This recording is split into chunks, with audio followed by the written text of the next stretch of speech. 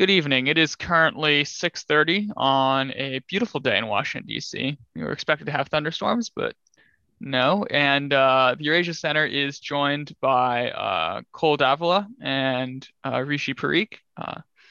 Noah will not be with us today. He has some other matters to attend to, but we have our research intern Rishi with us to talk about India again. So thank you for being with us. As always, I'm Casey Chambers, the host of the Eurasia Center Wantcast, and I'm joined by my new co-host, Cole. Everybody, good to see you all again. Hope you all doing well. And last and certainly not least, we have Rishi with us. Oh, hey guys, my name's Rishi. Yeah, I'm a research intern at the Eurasia Center, so I'm excited to be here. And you wrote a research paper on COVID-19 in India, correct? Yeah, so I wrote about the India's COVID crisis. It hit a lot of big headlines, and I basically wrote an article about what the situation was in India, and also what led to this crisis that happened. And honestly, like I wrote about who's to blame, and basically what I summed up was that the blame goes all around on why this COVID crisis happened. All right, we can certainly get into that more. I guess now is a pertinent time as ever to actually tell listeners that today's episode will be on COVID-19, but specifically COVID-19 in India. As India is currently the largest COVID explosion in the world, right, Rishi? Yeah, it absolutely is. With cases consistently coming in and massive amount of death, it's a very tragic scene happening in India right now. Um, Earlier in April and May, we saw COVID cases spike at almost 400,000 a day and have fallen back now to about 157,000 cases a day as of yesterday. But unfortunately, deaths after a COVID spike do lag. So the height of the uh, recent case count was like 4,200 cases a day, and currently we are a little bit over 3,000 deaths a day still. So the toll is severe on India, and there's also potential undercount as well. Yeah, absolutely. And I think all of this just shows that while things might be looking better, especially here in US, in USA, there's a lot of countries around the world that are still facing the brunt of this COVID crisis. And that's something that we all have to keep in mind.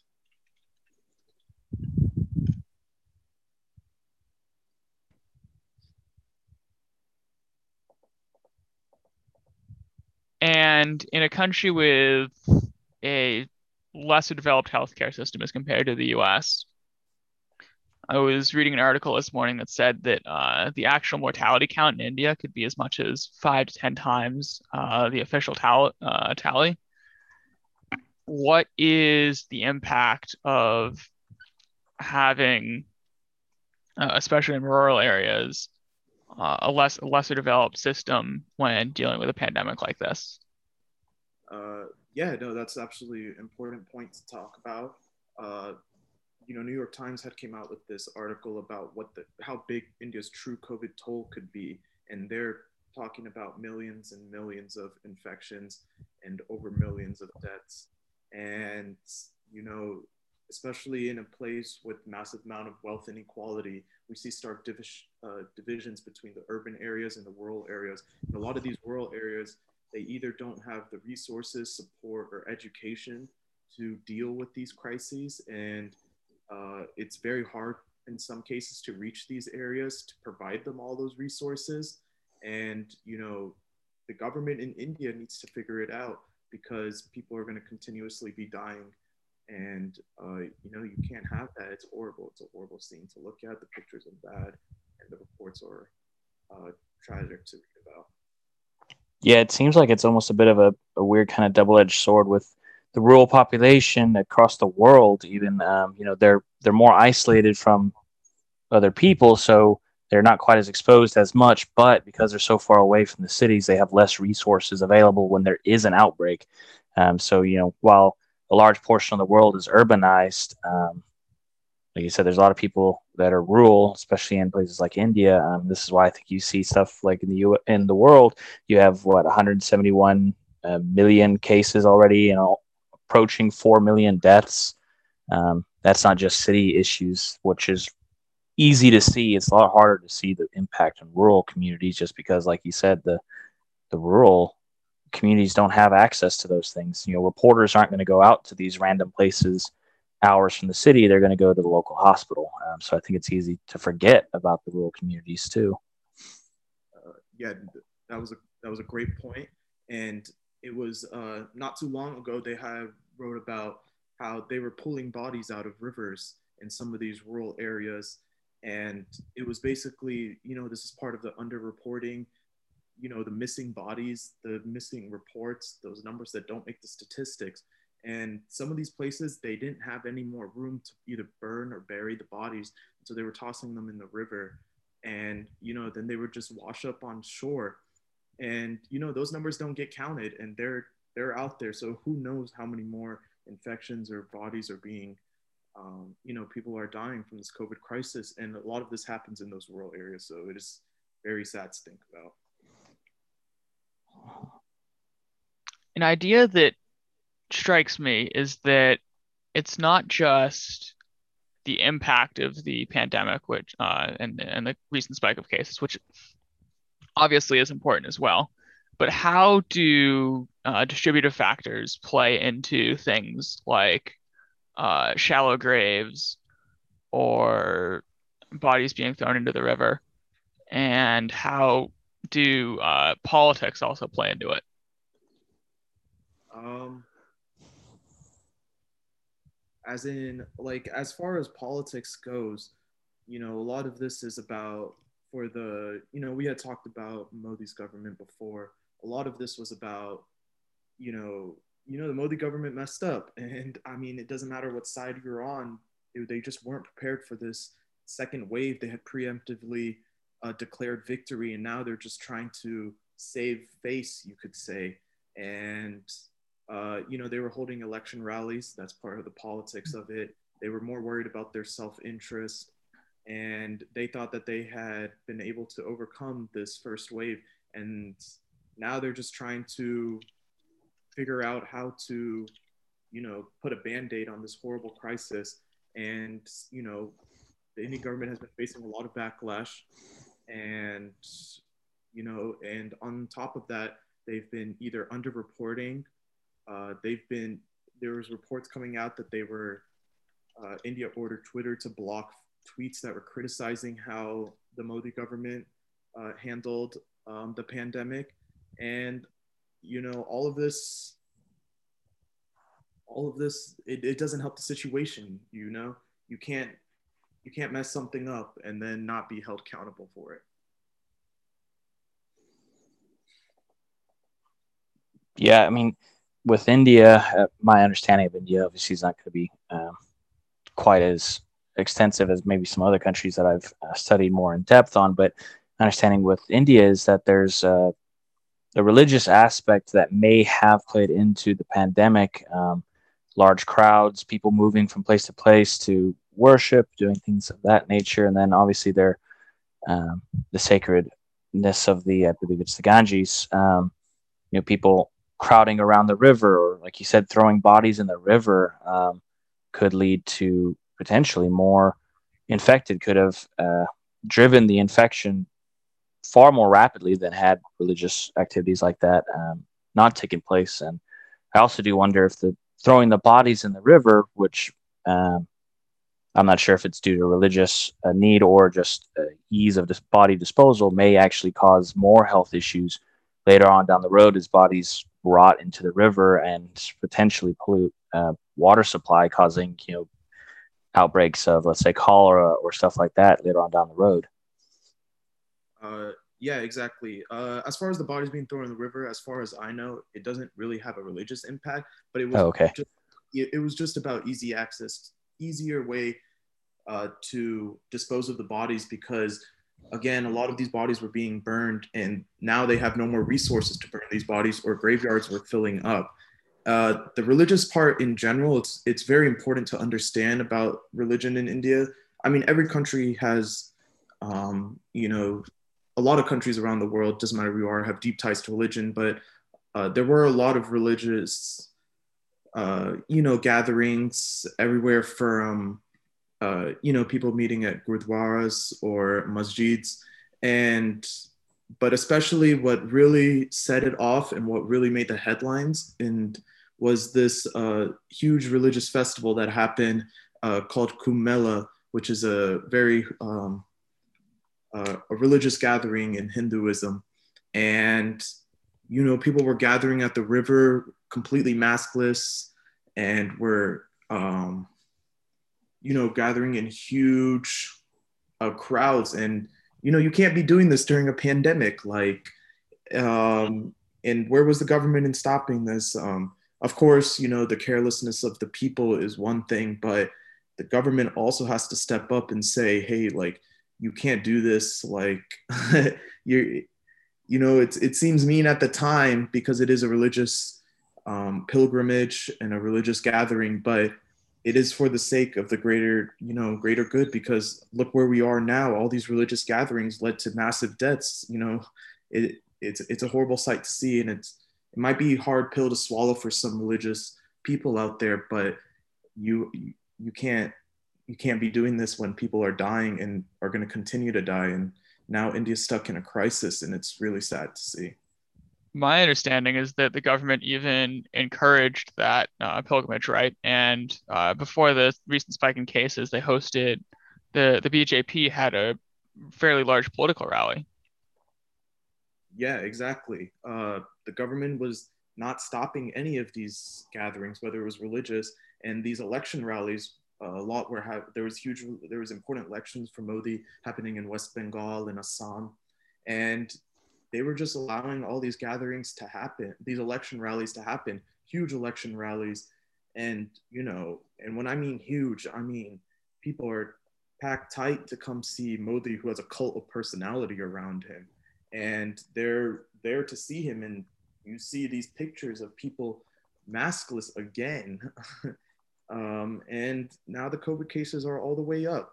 And, and now we're in the situation we are in now.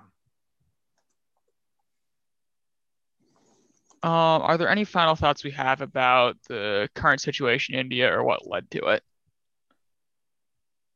Before we discuss what the response should be. I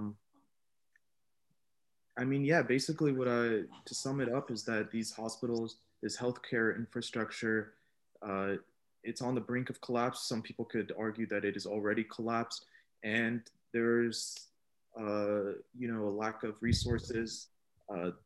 Oxygen was a really precious item that wasn't being distributed properly. And this is the crisis we are seeing right now. A lot of these things, they hit the newsreel and they go away, but people in India are still suffering out there.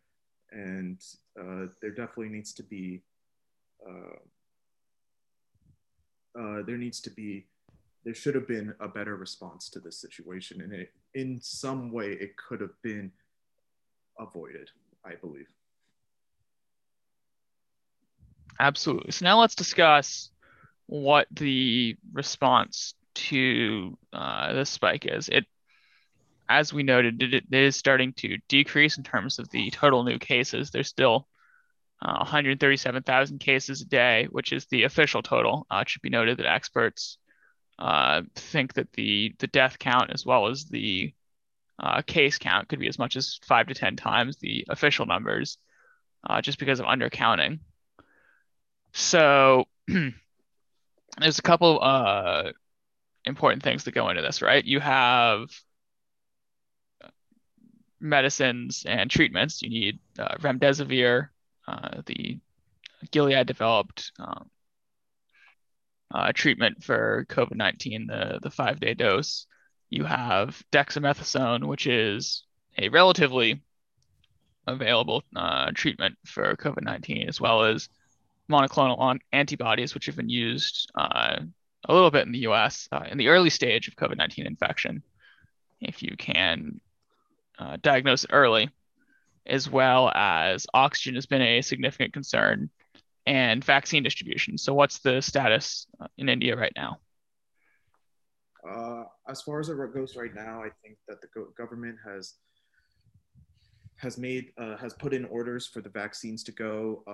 I do believe that they limited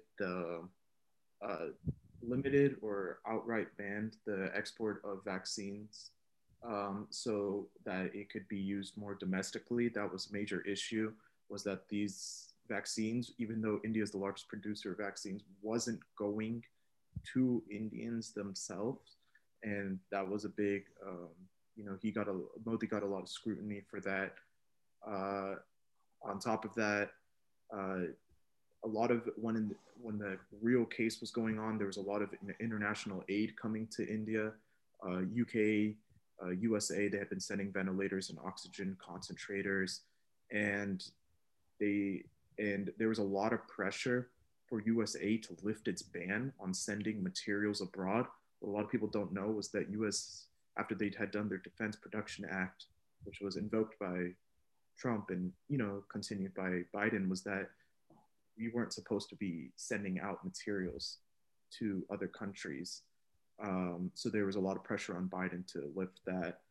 And a big thing, and a big issue that is something that is still ongoing, and there has been a lot of pressure on these actual pharmaceutical companies to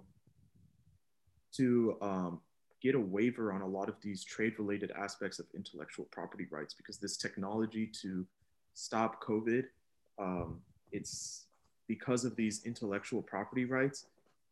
A lot of these countries haven't been able to use certain technology to stop the COVID crisis. So as far as I know, that's like a major thing that's happening right now. These are a lot of the conversations happening.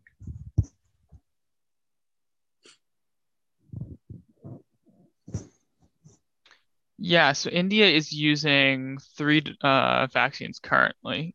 Covishield, developed by the Serum Institute of India, Covaxin, developed by an Indian biotechnology company, and Sputnik 5, the Gamaleya Institute in Moscow's vaccine. They are not using currently, or not using in any large amount anyway. Pfizer or Moderna or Johnson & Johnson, the three vaccines used in the United States. Yesterday, India purchased 300 million doses of a new vaccine called Biological E. They'll be rolling out in the next couple months. But vaccine distribution in a country the size of India, India has 1.4 billion people.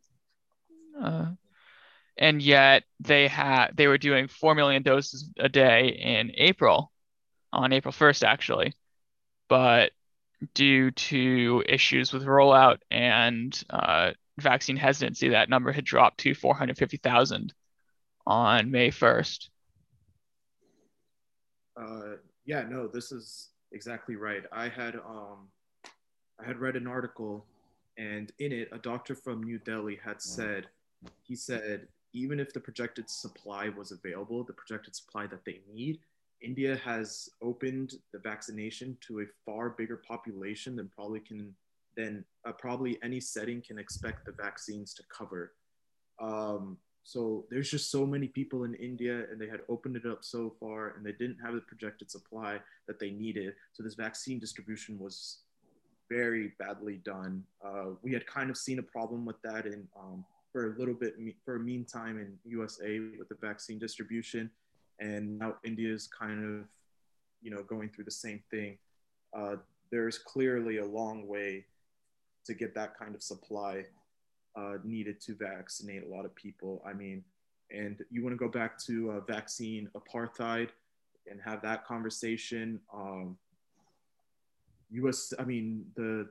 The percentage of people vaccinated in India versus vaccinated in UK or USA, you're talking about around 2% in India, That's the latest number I saw. It could be higher now. 2% in India to like 50% in US or UK. And these are things that are, again, this inequity, world inequity happening in the world is very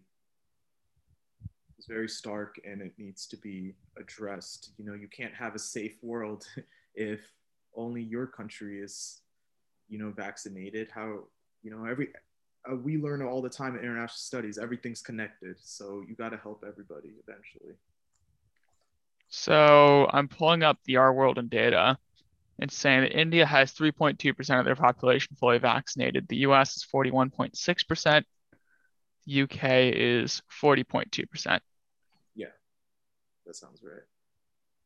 So It almost sounds like India, based on those numbers, might hit a sort of a natural herd immunity number and start seeing cases drop because of that, rather than achieving herd immunity through vaccination, which, of course, that method or that route will lead to many more deaths, unless they can get more vaccines, and have a higher rate of vaccinations, and that vaccine hesitancy goes down. Because, I mean, even just in the US and the UK, you see about 50-ish% or so. Like you had said, those COVID numbers are already going down, even just with that percentage. So if somehow we could get India higher, then maybe those deaths would also drop, as some herd immunity takes in some sort of route, and it takes a hold. Well, let me tell you, as someone who works in COVID-19 testing and mitigation, the prospect of having your country achieve herd immunity through caseload is not something that you really want to consider. That would be that's not a good way to go. One would hope that it is done through vaccination. The COVAX initiative is moving forward. Japan recently hosted an international summit with Gavi, the company working with the United Nations, and got $2.4 billion more pledges, making the new global total $9.6 billion. Yesterday, the United States announced that we would be exporting some vaccines. We're releasing a tranche of 25 million doses now, 19 million of which are going to COVAX, and the other 6 million are going to US allies. And from here on out, 75% of doses will go to COVAX, with the rest to allies and countries that need it, with a goal to have 80 million doses distributed by the end of June, including our supply of 60 million AstraZeneca doses that are not approved in the US. It sounds great, but those numbers are kind of still abysmal, because most of those are two doses a piece, right? So 80 million doses, it's 40 million people. Even if they all went to India, that's barely a drop in the water for a country of over 1 billion.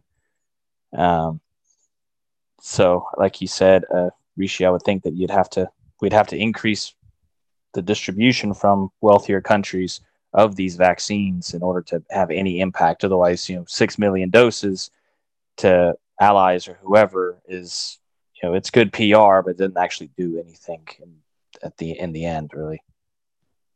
Yeah, exactly. The COVAX is a great idea. You need to make sure that these vaccines hit, a lot of these less developing countries.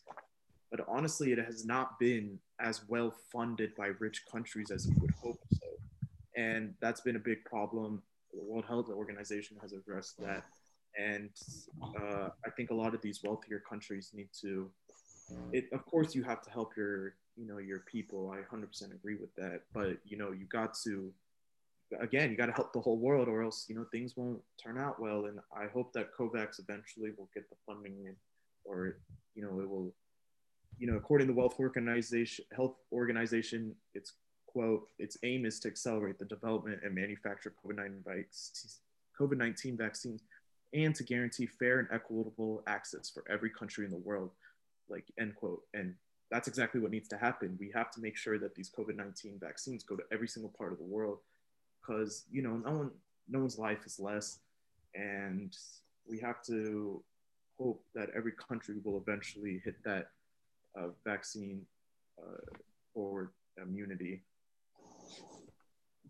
And here's to hoping that we can get that vaccine rollout as quickly as possible, including the global south. A significant portion of the Japanese summit was working on unclogging those pipes of global distribution and production. The components, the US is not the only country in the world that has export controlled the components to vaccine production. And when you have the elements of production and distribution locked amongst,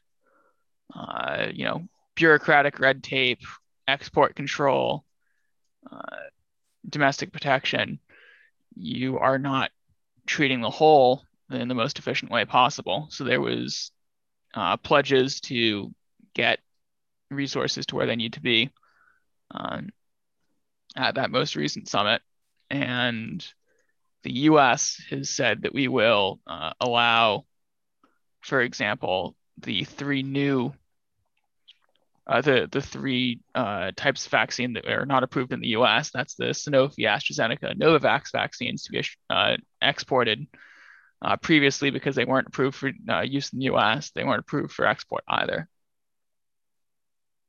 So as you're freeing up that pipeline distribution, you can ameliorate the situation somewhat. But as a matter of policy, the US will almost certainly be maintaining the capacity to give out a third booster dose to people who have already gotten their double dose before people in the global south are even getting their first vaccination jab. And I don't see that as likely to change. I also wanted to mention how a lot of these, like the world richest countries, they had been making these deals with these pharmaceutical companies way before even the pandemic had, like even before the pandemic or during like the height of pandemic, they had been making these contracts with these rich countries, and there's a lot of heat against them for hoarding a lot of these vaccines, and that is something that also needs to be addressed, this hoarding of vaccines, and it needs to be equitably distributed across the world. So like on top of all of that, rich countries have the money to buy out all the vaccines, and now they're just keeping it. So now it needs to be distributed properly. So that's just something that should be put out there and should also be addressed. Yeah, I think with that is it's really easy to do that kind of thing for a rich country to do. We have the money, we can buy it, we'll be safe, and then just leave everyone else to their own devices. The pandemic has definitely showed the world is, while we like to think of the world as somewhat united, it's definitely still a every man for himself kind of place, at least in my opinion, in the international realm. Many countries really in it for themselves. Countries will be friendly with their allies, but otherwise, millions dying in India or Brazil or wherever else is nothing compared to millions dying in your own country, as the political view. And there is some truth to that, but like you said, we have the capacity now to fix it, or at least ameliorate the situation. So we should probably, like you said, I think we can start doing something more and start helping out now that the countries have done their duty to their own populations. But if or when they'll do that, it's hard to say, because we never know if some new variant pops up and is now a problem and the pandemic continues. It's hard to predict the future, I think, on that. Yeah, there's a lot of uncertainty around this COVID crisis, and but like regardless, I feel like the last statistic I saw was that rich countries would 14% of the world's population. They have secured about 53% of the best vaccines. And, that's a start. That's a huge, that's a large amount of vaccines. But I 100% agree. Like, each country has to look out for its own. But again, we're an international coalition. We're all on this earth, and a pandemic does not discriminate. So, but yeah, good points. As the National Security Advisor, Jake Sullivan, noted, the U.S. has, at this point, a stable federal supply of vaccines and is now able to begin that exporting distribution, both to COVAX and to hard-hit areas, as well as U.S. allies. And here's to hoping that both us and the rest of the world gets cracking as soon as possible. Because like you noted, Cole, it doesn't look at the moment as if there's any variant of the disease that is particularly resistant to vaccines. But if that type of variant were to develop, it's a very scary thought. Yeah, it is a scary thought. Again, throughout this whole entire pandemic, we all went through it. It's been very unpredictable, and it's been a roller coaster, you could say. Yeah, that's very true. Understatement of the year right there. Well, here's to hoping that there are no more surprise drops on the roller coaster and we can get to the end of the station as quickly as possible. To our listeners, thank you for being with us again. And I think this has been a good episode. Yeah, I really enjoyed talking to both of you. We'll see what happens. The COVID crisis in India is really bad, and a lot of other South Asian countries are starting to also feel the brunt of it. So I hope that everybody, again, I talked about in my article, I hope everybody, corporations, pharmaceutical companies, countries, governments, people, leaders, everybody is in this together so that we can help everybody. Again, I had said earlier, no life is less. Everybody, we got to work to save as many people as we can. I agree. Good to see y'all. Good to see you guys. It was fun talking to y'all. All right. Have a good morning, good evening, good afternoon, wherever you are in the world. Thank you for listening in. Stay safe, everyone, and stay healthy.